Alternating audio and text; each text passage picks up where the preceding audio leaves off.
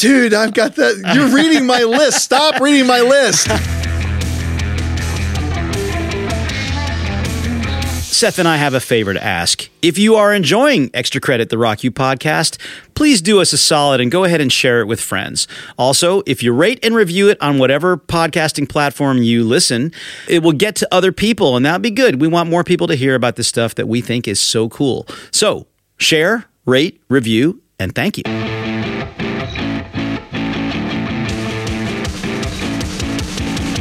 Hey Rockers, welcome back to Extra Credit, the Rock You podcast. I'm your co-host Seth Hinckley, sitting here with the Adam Clayton to my Larry Mullen Jr., the Dean of Rock You, Mr. Matt Black. Why am I the Adam Clayton? Because you'll see here in a minute. Okay, I'll see here in a minute. All right. I would expect it to be the Edge to your Larry Mullen Jr. Yeah, but there's certain projects that the Edge was not part of, and we'll talk about that here in a little bit. All right. All right, dude. I got to ask you, what are you wearing? Today I'm wearing my Elvis Presley Heartbreak Hotel t-shirt. I like this one. We got a dancing Elvis upstairs at Rock U, and we do. I love watching that guy. He's the clock. That guy, exactly.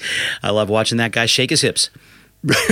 Maybe you should edit that out. This is maybe. This is for the Rock U After Hours edition.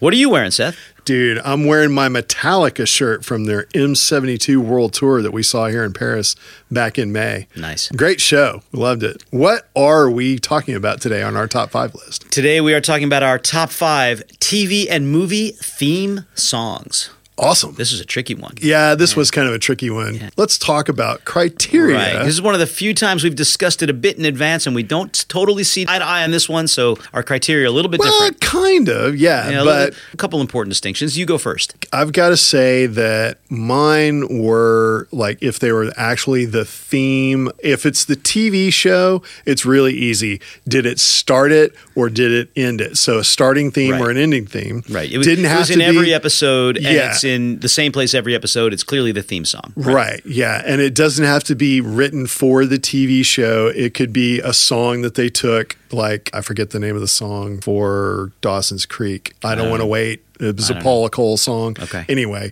they used that, which was a single from somebody else.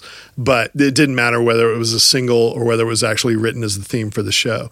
For a movie, movies are a little bit harder, but I went with something that identified with the movie that was pretty clear. It could have been something that somebody wrote. Maybe they wrote it for the movie, maybe not.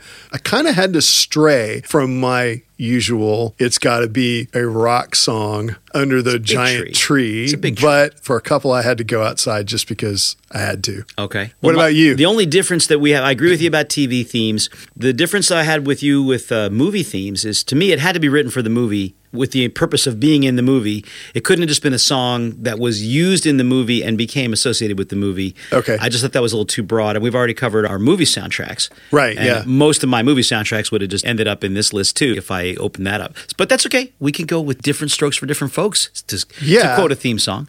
But different strokes to rule the world. Over under? I'm going to go 1. You're going to set it at 1? I'm going to set it at 1. I'm take the under. Wow. I've learned I'm always wrong when I take the over. I'm probably going to go on the under as well, because I'm not sure that you're going to have one. I guarantee you're not going to have my number 5 or my number 1. All right. Or my number 2. So, yeah, I'm going to take the under. I think you could end up having any of my 5, but I'm still going to take the under just because you always take the under. No, I always take the over, and I'm always wrong. I've learned the hard way. Well, that's what I was going to say. You know, when you were the team captain, when you went up for the coin toss, did you always choose tails because tails never fails? I think I was only the captain for 1 game, and I don't remember if I won or lost the coin flip. So.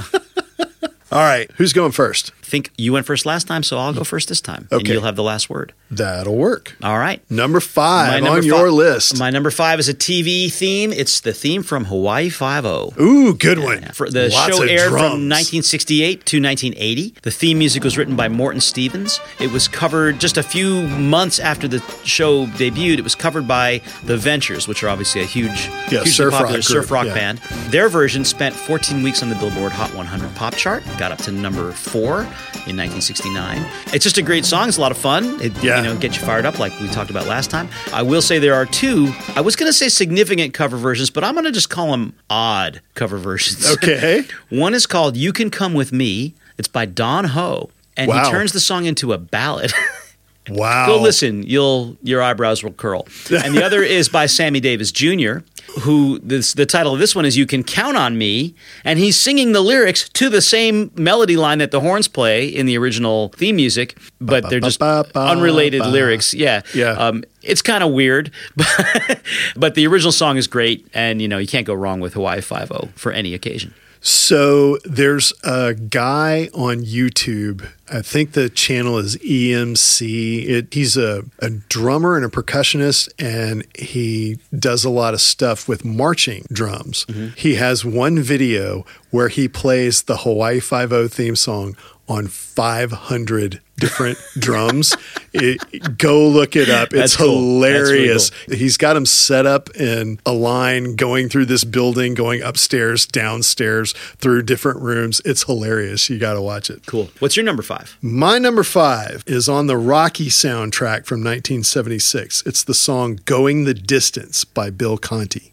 Now, if you've seen Rocky, which I'm assuming that a lot of you have, plus this is a spoiler because it's from 1976. If you haven't seen Rocky, fast forward a little bit. At the end of the movie where Rocky goes the distance of 15 rounds with Apollo Creed, there's a song at the end of the fight which ends with a powerful crescendo of timpani drums and the fight bell that just rings over and over. Just dong, dong, dong. That's cool. And the brass at the end is just amazing, and it's not classified as rock and roll, but it totally rocks.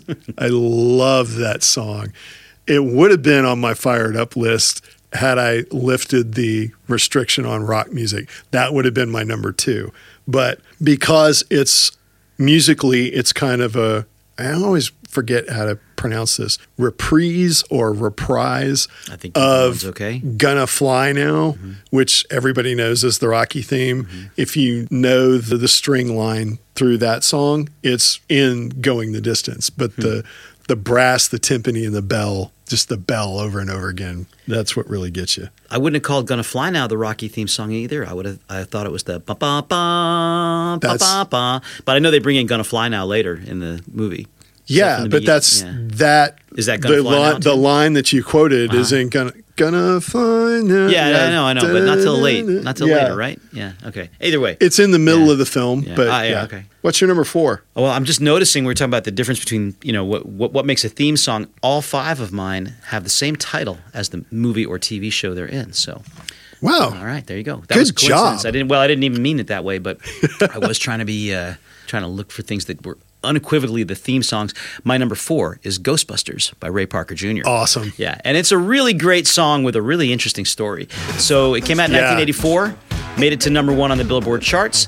The task of writing a theme song to the movie was first offered to Lindsey Buckingham, who had just written Holiday Road for the vacation movies. Yeah. He turned it down because he didn't want to be pegged as someone who wrote movie themes. So Ray Parker had only a few days to write the song. He was watching late night TV. He was seeing all these, hucksters coming on and trying to sell their stuff, and he got the idea to do it like a jingle, like a TV ad. I'm sure you know the troubled plagiarism history of this song, but I'll recount it briefly. Yeah. And plagiarism isn't really the correct word. Accusations of plagiarism. Copyright infringement. Copyright infringement. Excuse me. Sorry. Yes, let's make sure we do this technically correctly. Because that's the best kind of correct. Ray Parker Jr. was sued by Huey Lewis for ripping off I Want a New Drug, and specifically the bass line. Yeah. And the case was settled out of court. This is really interesting. The case was settled out of court. There was a confidentiality agreement. The participants were not allowed to discuss the case. Right. Ray Parker Jr. said he got sued actually by a lot of people. That was just the only one that got settled out of court. His quote was, "When you sell that many records, I think everybody wants to say they wrote the song." The interesting part, there's a lot of interesting parts, but the first interesting part is, so this was, I don't know exactly when, but it was sometime, 1985 was when the case was settled, excuse me. In 2001, Huey Lewis was on an episode of behind the music on VH1, and he said again that Parker stole the song. So Ray Parker sued him, and Ray Parker says, I got a lot of money out of that. So yeah, because he violated the settlement agreement. Exactly. Well, not the settlement agreement. The settlement, yeah. Yeah. You're not allowed to say anything or disparage or usually those agreements have a lot of that type of language in it. Yeah. So Ray Parker made some money twice. I don't know if he ever made back what he had to pay Huey Lewis, but no one will ever know unless they decide to talk about it. But an interesting thing, he probably did rip it off. And here's why. When the filmmakers made the movie, they used I Want a New Drug as a placeholder. Oh, and wow. they sent Ray Parker the film, the tape or whatever. Song as the placeholder? With that song as the placeholder. So he had access to it. They actually even invited Huey Lewis to write the theme music also, and he also declined. So yeah, so Ray Parker was watching the film, listening to that song in the background, just as a placeholder, and ended up writing Ghostbusters. So he probably paid some money. I wonder if that's why Huey Lewis said yes to writing the songs for Back to the Future. I wonder. A couple years later, a year 80, or two later. I think it was a year 85, later, yeah. 85, yeah. Maybe. Well, it worked out. Yeah, one little coda, worked out for Huey. One little coda to this story is that Ray Parker Jr. lost the Oscar for Best Original Song to, I just called To Say I Love You by Stevie Wonder, which you've already identified as a terrible, terrible song. What's your next song? Number 4 for me is the end credits theme to WKRP in Cincinnati. Song. It's not even really a song. The name of the, air quotes, song is WKRP in Cincinnati end credits. It's a hard rock number composed and performed by Jim Ellis, who is an Atlanta musician who recorded some of the incidental music for the show. And according to the people who attended the recording sessions, Ellis didn't even have lyrics for the closing theme, so he sang a bunch of nonsense words to give an idea of how it would sound. The folks on the show decided to use the nonsense anyway, since they felt it would be funny to use the lyrics that were deliberately gibberish as a satire on the incomprehensibility of many rock songs. And also, they did it because CBS, the network that the show was on, always had an announcer talking over the closing credits. So the show's producer knew that no one would actually hear the closing theme lyrics anyway. So the guy that wrote the song, Jim Ellis, had this to say about it. Hugh Wilson, who was working for MTM Enterprises, Mary Tyler Moore's company, created WKRP in Cincinnati and hired Tom Wells to write and produce original music for the show. Tom, in turn, turns around and hires me to arrange and orchestrate the opening theme that he and Hugh had written and to write a rock and roll closing theme. I had originally written the closer to be an instrumental, but on the day of recording, I began joking around, singing the melody that the saxophone was eventually going to play. Of course, there were no lyrics, and I was just scatting gibberish. Well, Hugh and Tom thought that was funny, and that it made a joke about the general unintelligibility of rock lyrics. So out with the sax, and in with my only professional job as a lead singer. Not bad if you're only going to have one. So the lyrics, more or less, kind of sound like this. Went to the bartender Thursday night, said to her good morning and a microphone in her heart. I said, goodbye, madam, I've had a bird in hand. I said, I'm doing good and put love in her heart. Yeah, I mean, that's if it actually sounds like words. If you pull it up on YouTube, which I think is the only place where you can find it, listen to it. There's one mix that has a bunch of video of a bunch of the guest stars that showed up on the show over the years, and it's an extended cut of it. So you get to hear the gibberish over and over again. It's just, I love that song, and I really wish he had fleshed it out because the riff he's got in it, it's a great rockin' song, but I love it. I've always loved it. I would sit and wait till the end of the show and I would turn it up and my dad would be like, turn that noise down. So that's my number 4, the closing theme to WKRP in Cincinnati. Wow, I'm going to check that out. Number 3. My number 3, if there's going to be bells, it could be this one. Okay. My number 3 is the theme to The Fresh Prince of Bel-Air. Oh, no bells? Honorable mention. All right, by Fresh Prince and DJ Jazzy Jeff. From 1990, the actual title is Yo Home to Bel-Air, which I didn't know. Wow. Yeah. Interesting story. There was already a theme song in place had been produced by Quincy Jones. When Will Smith got the scripts to the show and shared them with DJ Jazzy Jeff, whose real name is Jeffrey Towns, they decided to make their own theme song. After reading a few scripts, Jones loved it and switched the songs out. I actually don't know what the original song was. That'd be a good one for a future take, too, if I figure out what. Wow, yeah. I wonder if you could dig that up somewhere. That'd be a real internet search. I'm sure. No, it's got to be out there somewhere. The Googles are huge. Interestingly enough, I think everybody our age knows the song, and a lot of people younger than us, too. It was only released as a single in the Netherlands and Spain. Wow. Pretty impressive that we all know it. To quote the UK version of MTV's website, say what you want, but considering the sitcom wrapped up over 20 years ago and people are still able to start spitting out those lyrics on cue, its lasting appeal is undeniably impressive. And it's just fun. Yeah. Fresh Prince of Bel-Air. It's a great song. All right, my number 3. There's multiple iterations of this one, but I had to pick one so that it'd just be one song so we could put it on the Spotify list. It's the theme from Mission Impossible. And I picked the one. It's on my honorable mentions. From Mission Impossible 2 by Hans Zimmer from 2000. And like I said, this one stands in for the Mission Impossible TV show and for all the movies. And I picked this one just because it rocks harder than all the others.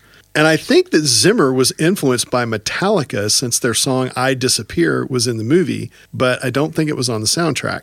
So the original of this song was written by the Argentinian composer Lalo Schifrin. I think I got that right. Lalo, Lalo Schifrin. For the TV series that ran from 1966 to 1973. And the bass player on that theme, do you know who it was? I'm going to guess it's Carol Kay. You guessed correctly. There you go.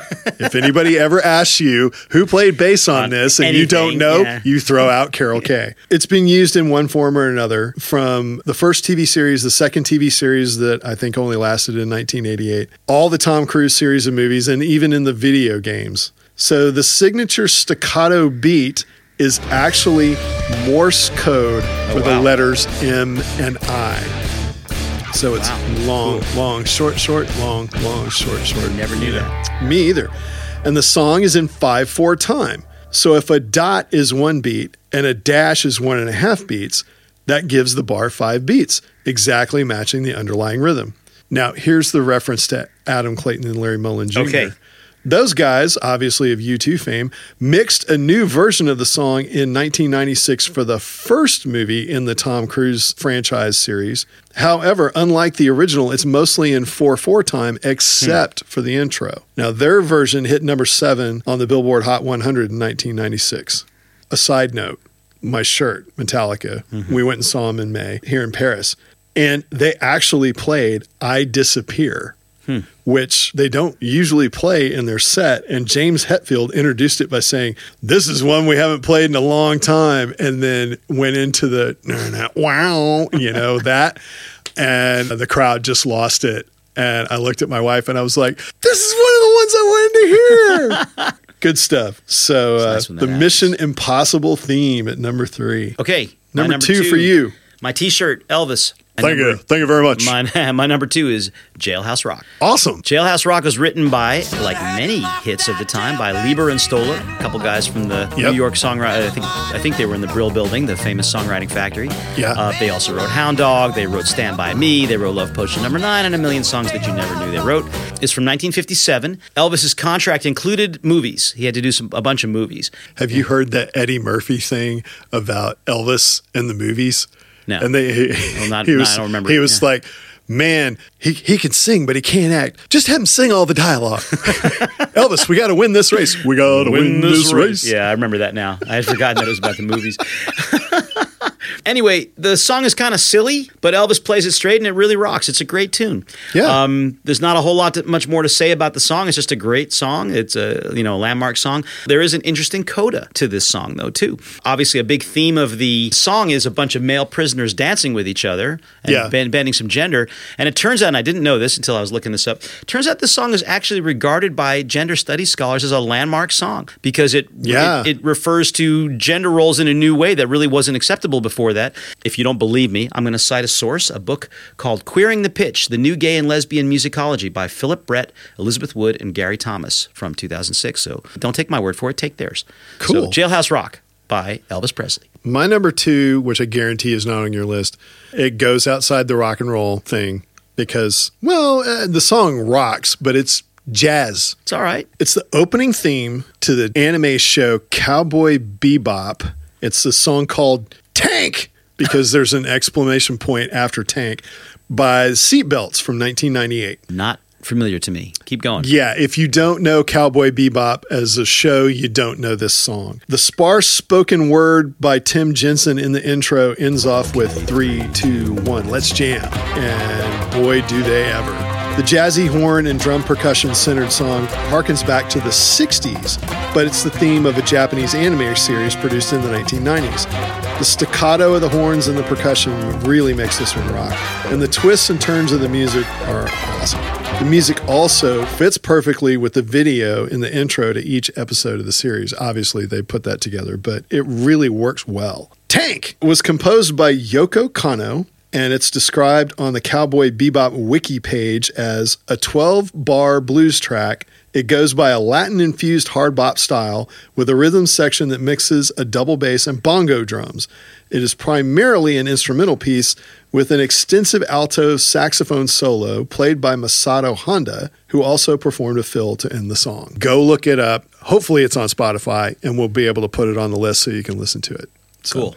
Yeah, or we'll put a YouTube link if not. Tank! Tank! Gotta love having the exclamation point, so you gotta scream it. All right, man. All right, my number one. Your number one. What's the top of the list? I could have worn the t-shirt. It's a huge song. It's got a great story. The story really still goes on. It's Purple Rain by Prince. How did I know that was going to be you your pointed out number that I one? left it off a bunch of times because I could have been on my long songs. It could have been on, a lot of times I could have used it. It came out in 1984. Never got to number one. The song that kept it off, do you want to guess what kept it off the number one spot? Ooh. Ghostbusters. No, it's sorry. not worth it. It's not worthy. Not to keep Purple Rain off. It's "Wake Me Up Before You Go" by Wham. So not a bad song, but come on. There's a lot I knew about the song and a lot I didn't. A few things, first of all, that you should know is the really beautiful guitar parts. I've mentioned this recently. The really beautiful guitar parts were not written by Prince like most guitar parts. They're written by Wendy Melvoin, who was one part of Wendy and Lisa and Wendy, who are referenced many times in the Prince universe. The Prince-verse. The Prince-verse. And the song, the Take You Here, was performed live, which is incredible to me, at the First Avenue nightclub in Minneapolis. There were 3 different takes that were spliced together to some degree, but it seems to me from what I've read that most of it is one take.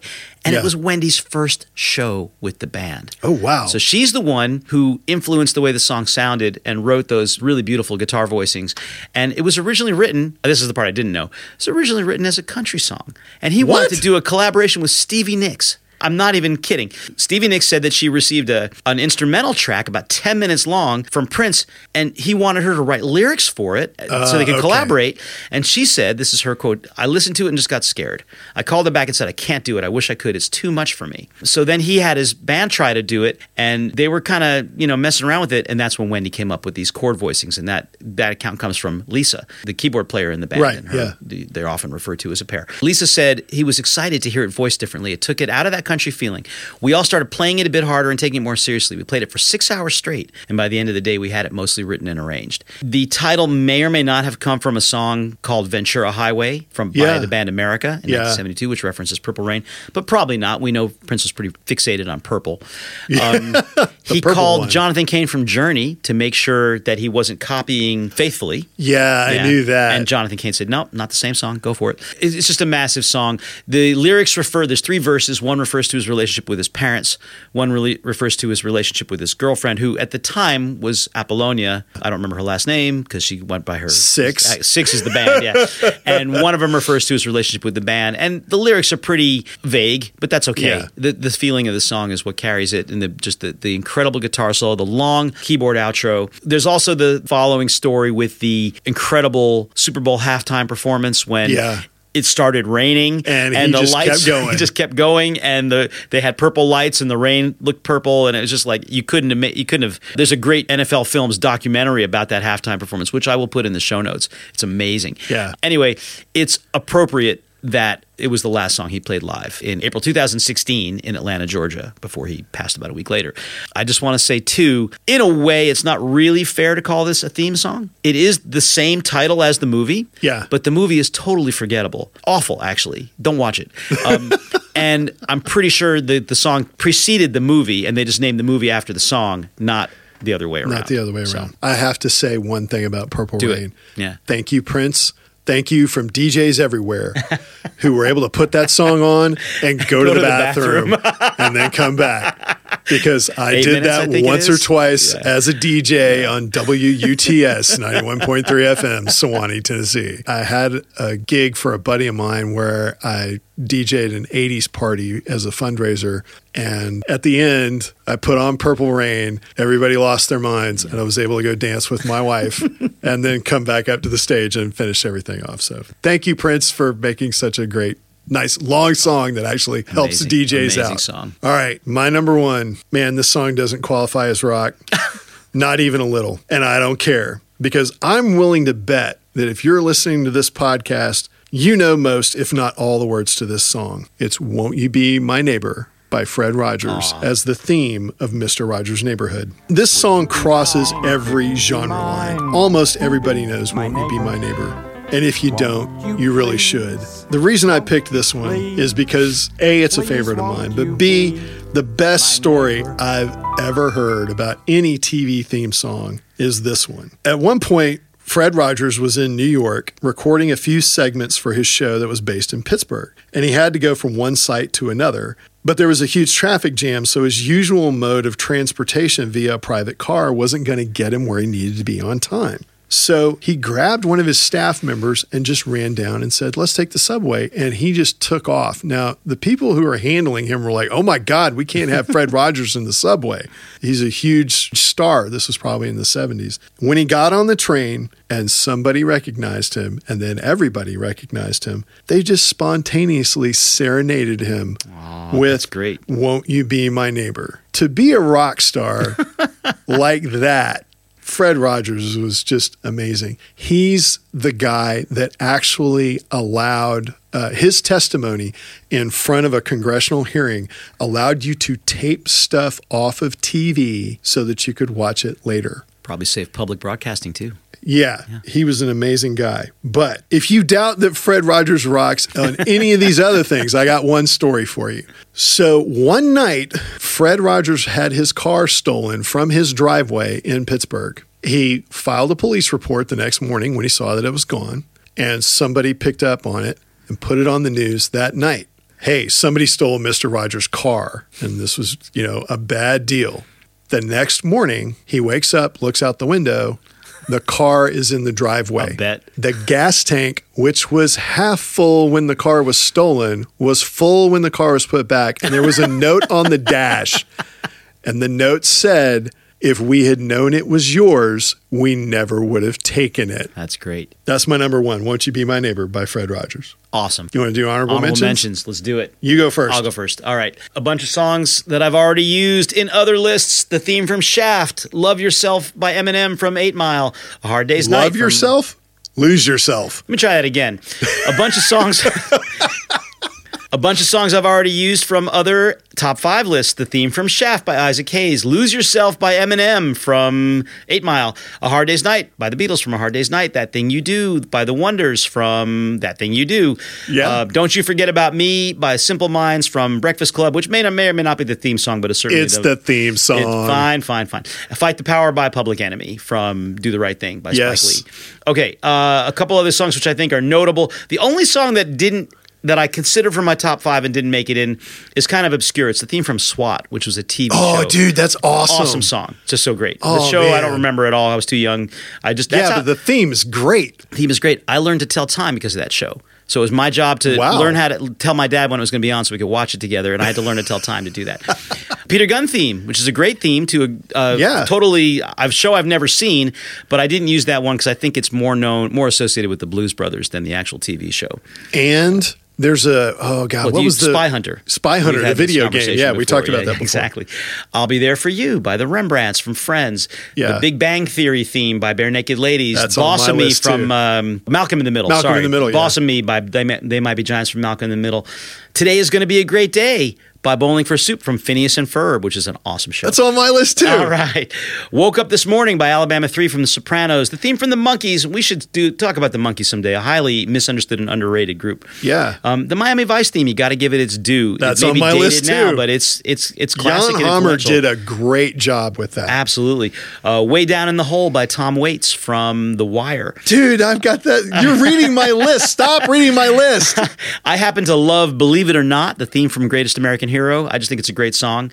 Yeah, Joey Scarberry. There you go. Happy Days, which is another classic, and one that's definitely not, as you mentioned a couple times, definitely not rock. Suicide is Painless by Johnny Mandel, the theme from MASH. Yeah. A couple of quick movie themes. Wait, if you want to hear the words to that song, you have to watch the movie MASH. Yeah, but you can find that on YouTube. Yeah, you can find it on YouTube, but if you watch the movie MASH, they have the words in it, and they took that, removed the lyrics, and made it the theme for the TV show. Right. A couple movie ones. Happy from Despicable Me by Pharrell Williams. Just a great tune. Yeah. 9 to 5 by Dolly Parton. Awesome song. Streets of Philadelphia by Bruce Springsteen. It's not really the theme because there's another song called Philadelphia by Neil Young on the same soundtrack. I don't know what the theme is, but it's a great tune. Maniac by Michael Cimbello from, I want to say Flashdance. Flashdance, you're right. And then this one most people don't know is a movie song. It's Probably Me, which is a collaboration between Sting, Eric Clapton, and David Sanborn, the sax player. It's from the movie Lethal Weapon 3.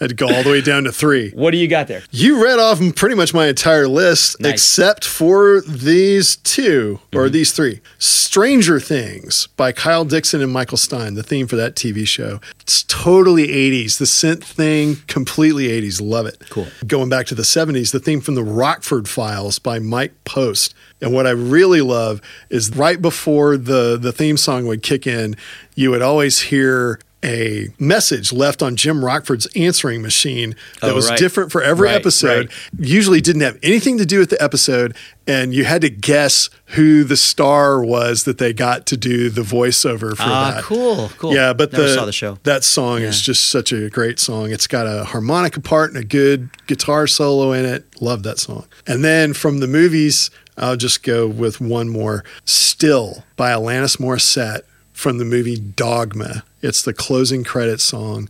Amazing song. Love that song. Such a great tune. TV, movie themes, and that's it. Sorted.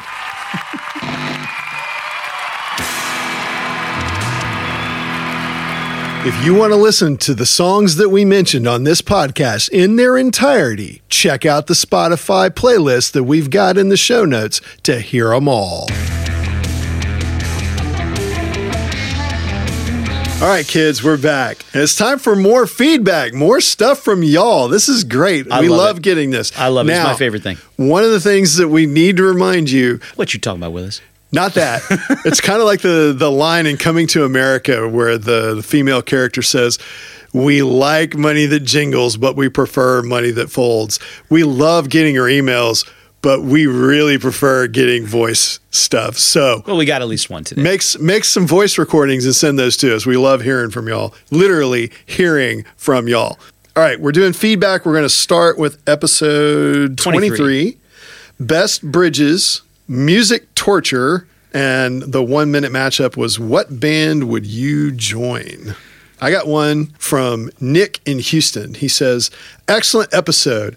I would join Queens of the Stone Age just on rhythm guitar, based on this paraphrased quote. It's pretty easy to get a crowd to headbang or mosh, but getting them to dance and shake their arses, that's a tough but fun job. That's all you got? That's all I got from 23. I got one. I got an audio clip from my sister Dana in Chicago. Sweet. Who shares her favorite bridge, and you can hear it right now.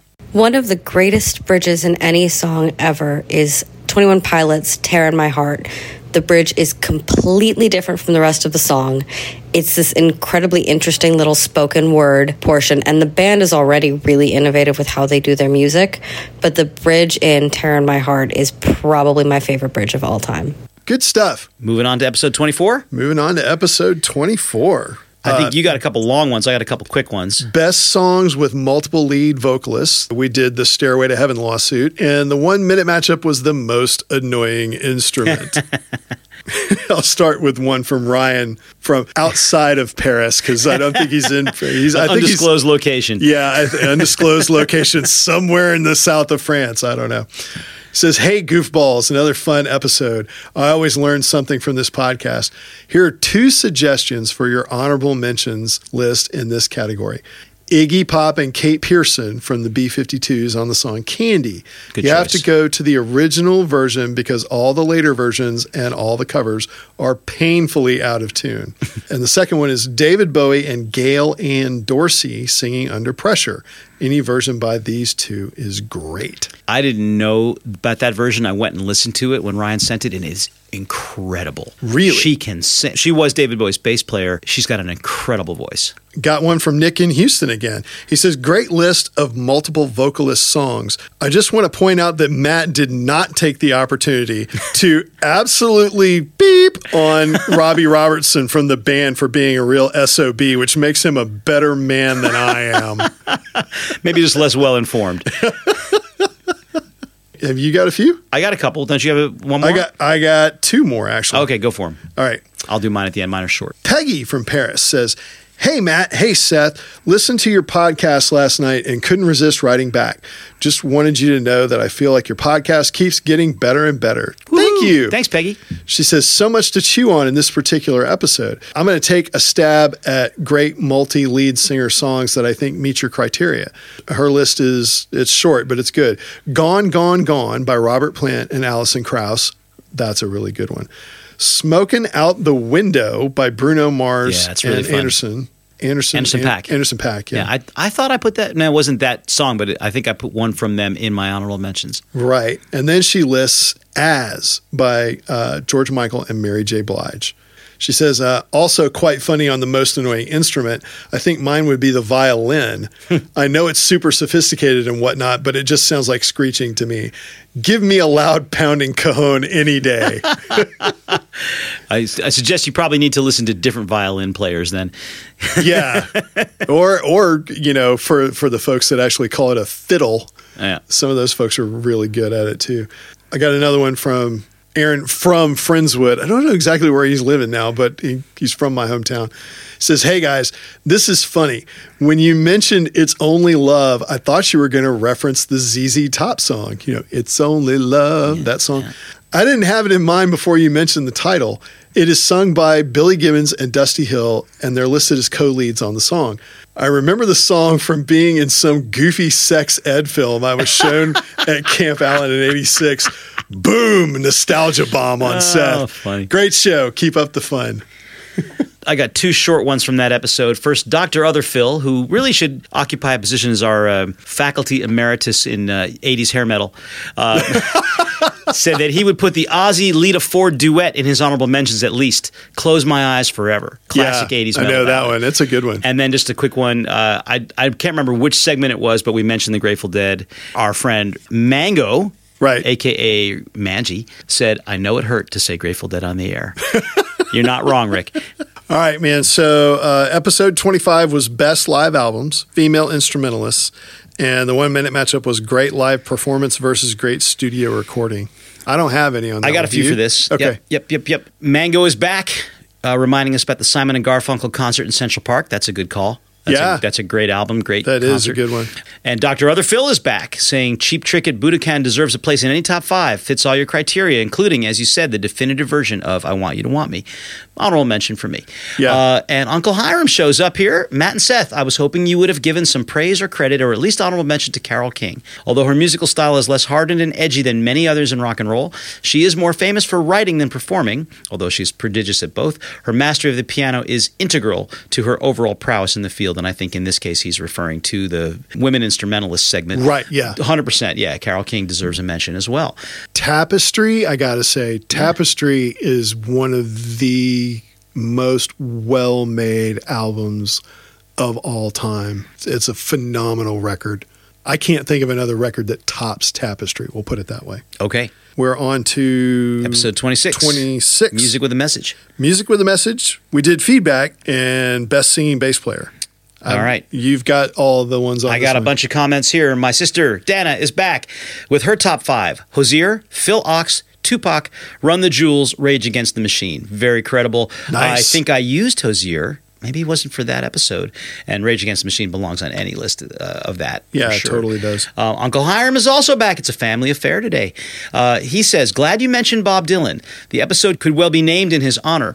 Also, a bit disappointed that Neil Young got no mention. His message songs are spread one here, one there over several LPs and EPs and done with different groups, so maybe he is easy to miss. But Ohio is, by itself, a monster social anthem of anthems. Great upload. Keep up the exceptional work. Thanks, Uncle Hiram. Ohio does show up on a future episode, which we'll be talking about in about a minute and a half here.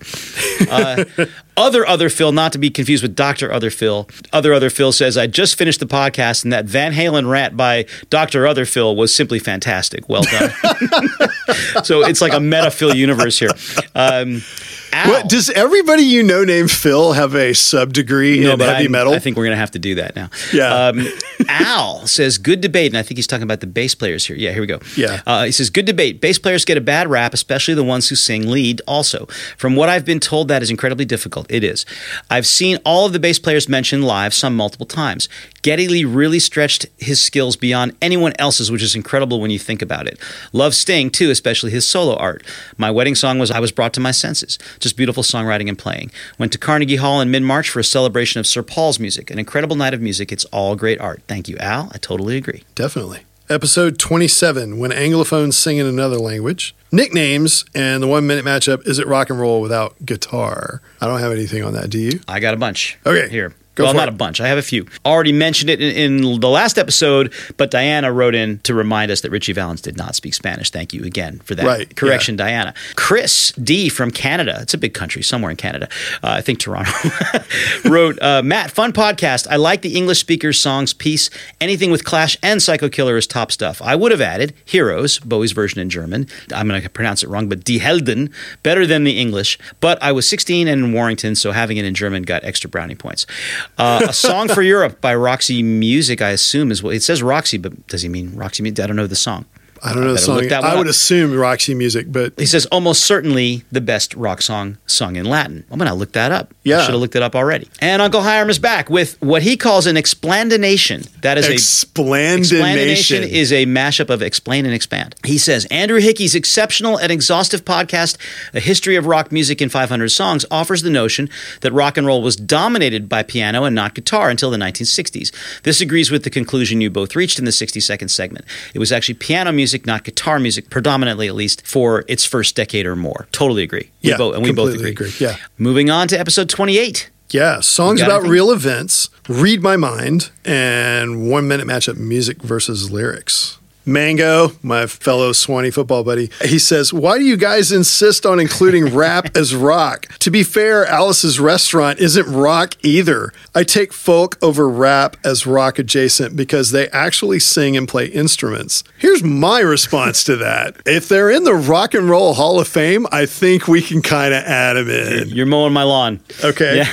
And it's funny, we got a related comment from Benita from New York, who says, a little quibble, Mississippi Goddamn is by no stretch a rock song, so why mention it? And this is something that comes up a lot, so I'll respond to both of these comments at the same time. First of all, for Rick, find me a rap song without a backbeat played on drums or a drum machine, and then we'll talk. It's rock adjacent. Or a sample of a rock song. Exactly. Rock and roll, as we have said on this podcast many times, is a big tree with lots of roots and branches, and I totally agree with you. Rock and Roll Hall of Fame, if they're willing to include it, why shouldn't we be? I went and actually checked what their criteria are. The Rock and Roll Hall of Fame. And here are the criteria. There are 4 ways you can be inducted. I should quote. Individuals can be inducted in 4 categories: performers, early influences, non-performer, and sidemen. Candidates are reviewed and discussed relative to their impact on this music that we broadly call rock and roll. The innovation and influence of these artists is also critical. Gold records, #1 hits, and million sellers are not appropriate standards for evaluation. This is for the Early Influence Award, shall be given to a performing artist or group whose music and performance style have directly influenced and helped inspire and evolve rock and roll and music that has impacted youth culture. So that's pretty broad. It does include, it does allow us to talk about a lot of musical styles, including funk, disco, country, hip hop, blues, and many more. And I think the early influences tag's a little misleading because some of these influences come back in later and then they're influenced by rock and roll, and then they in turn re-influence rock and roll. Yeah. Big tree. with many roots and many branches. Just a particular note about Nina Simone. She's in the Rock and Roll Hall of Fame. She was inducted in 2018 by Mary J. Blige, who's also not technically a rock and roller. And here's the what queen of hip hop soul. Here's what Mary J. Blige said about Nina Simone. Nina Simone's unapologetic rage and accusatory voice named names and took no prisoners in the African-American struggle for equality in the early 60s. Her triumphant voice sang what it meant to be young, gifted, and black in a sometimes unjust and troubled world. This is my words now. She had rock and roll attitude long before the term rock and roll ever existed. Yeah, that's definitely what rock and roll is about. So exactly. I have no problems with including these people and these artists.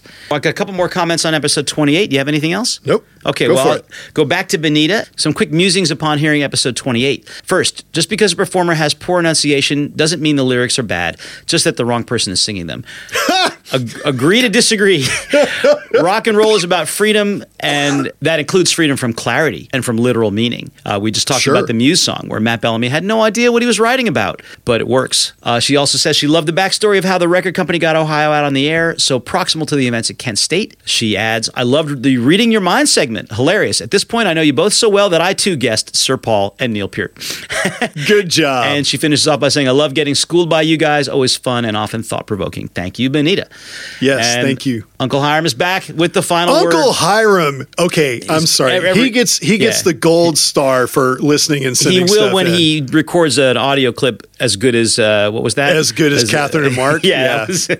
Come on, Uncle Hiram. Pull the trigger. Record something for us. He plays guitar rather well, too, so maybe he'll sing us awesome. Can't wait to hear it. All right. Hiram says, there is one song about a real event that you may not know was based on something that actually happened and made a great impression on the songwriter. For What It's Worth, written by Stephen Stills and made hugely famous by Buffalo Springfield, was about when he was driving in California and came upon a protest gathering of teens who, because of a local zoning ordinance, were suddenly subject to a 10 p.m. curfew. Stills was around 21, so not subject to the curfew. Wah, wah, wah.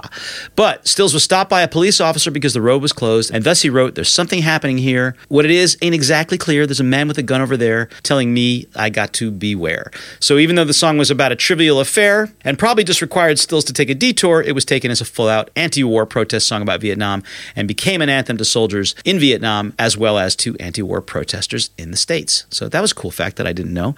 And I didn't know that story at all. Adds that Buffalo Springfield was named after a bulldozer manufacturer that the band members saw while they were looking for a band name. And adds the coda, maybe true, maybe not, but good enough to be believed. So.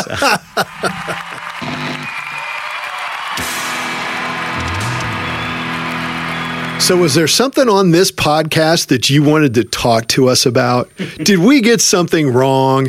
Do you not agree with some of the stuff that we said? Then you need to email us at podcast@rock-u.fr. All right, kids, we're back. Time for the 60 seconds of insanity, the 1 minute matchup. I mean, when we started this, we were like, this is going to be the debate class at Rock U, but forget that. It's 60 seconds of just complete nutness. Sheer chaos. On this question, tube amp or digital amp? Which one's better? Can I clarify terms? Sure. When you say digital, I would have used the word solid state. Solid state? Meaning it doesn't have tubes. There are digital amps which have very sophisticated modeling software, but I wasn't going with that. I was just going with solid state. Me either. Okay. I was just going with solid state versus tubes. Amp. Right. Are you all ready? I'm ready? Do you want to go first? I got the stopwatch in my hand. I will do that. You ready? 3, 2, 1. Hit it. Okay, so I know that lots of guitar guys love tube amps and think that solid state amps or digital amps, however you refer to them, are spawn of the devil. But I happen to think that those type of amps give you a ton of options in one piece of equipment. I mean, you don't need a giant pedal board to get tons of great tones out of your guitar, not just clean and distorted. I have a Fender Mustang 1 that I got back in 2015 for about $100 US, and I can get some amazing sounds out of it. I mean, I am not a really good guitar player, and with some of the options that I've got on that thing, I can make sounds that sound like Rush. I can make sounds that kind of sound like Van Halen. I suck at guitar, so that's not it. But I think it's a better bang for your buck. And I guess I'm just not snooty enough about guitar tone to go the other way. 59 seconds. Well done. That's the opinion of a drummer, so take it for what it's worth. All right, Matt, your 60 seconds on tube versus solid state amp starts now. All right, let me start with the obvious advantages and disadvantages. Tube amps sound better, are more classic sounding. Solid state amps are cheaper, lighter, more durable, and more versatile, as you've pointed out. Like a lot of tools, sometimes there's only one tool for the job. And it could be a tube amp. And you know what? A lot of the time it is. One of the major differences between home use and gigging use is the tube amps solid state amps just don't sound good at gigging volume. Often. They may sound great through earphones. Oh, that's another advantage. You can play them through earphones. You can't do that with tube amps. The conventional wisdom is that tube amps are better and that the sounds are better. And you don't really have to be an audio snob to hear the difference, at least when you turn it up to gigging volume. And I would go along with that for the most part. Here's the caveat in my last 15 seconds is if you had this conversation 10 years ago, it's an easy answer. Having it now, it's kind of shady. 10 years from now, it's pretty clear solid-state amps will be able to do everything that tube amps can do. Some people would say they already can, and that blows up the whole conversation. Wow, right at a minute. Good job. Thanks. I don't know that either one of us came down solidly one way or the other. I was kind of splitting hairs there. For the bang for your buck, if it's just me, and I've never gigged as a guitarist, so I will leave that up to your professional opinion. But like you're saying, the way that technology is going, the solid state amp is going to be just as good as a tube amp when you're gigging. If it isn't already, it will be in 5 or 10 years. Again, there's people who would absolutely say it already is. And I'm going to quote one of my favorite movies, Ronin, the John Frankenheimer film about spies in Paris. Okay. And Robert De Niro's character, Sam, ex-CIA agent, someone asked him what his favorite gun is. He says, a tool. You put the right tool in the toolbox for the job. And I'm playing a gig tomorrow night. I'm going to be bringing a solid-state amp because it's a small, crowded. I can't bring a big tube amp and blow it. And I'm playing one on Saturday night where I'm bringing a tube amp because I need the volume. I need the tone. Right. So I will mention, just a little parenthetical for you real nerds, there is one solid-state amp which is generally considered to be a premium amp, and that's the Roland Jazz Chorus. That's what Andy Summers plays. Wow. Yeah, and a lot of other great guitarists prefer this amp to anything else. So every once in a while, even the solid-state will get it right. Yeah. So, yeah.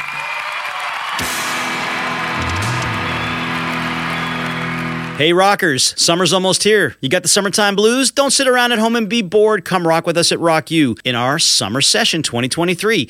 Starting June 26th going through July 28th. We have weekly bands for ages 8 to 16, and we have a cappella workshops with Jess Moore for ages 8 all the way through adult. Check it out on our website, www.rock-u.fr.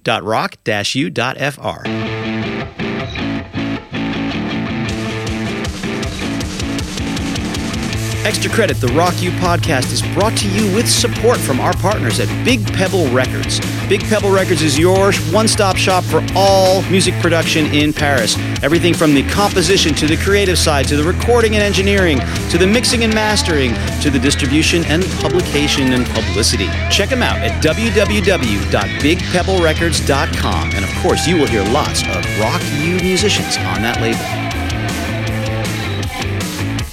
Extra Credit, the Rock U podcast, is a production of Rock U.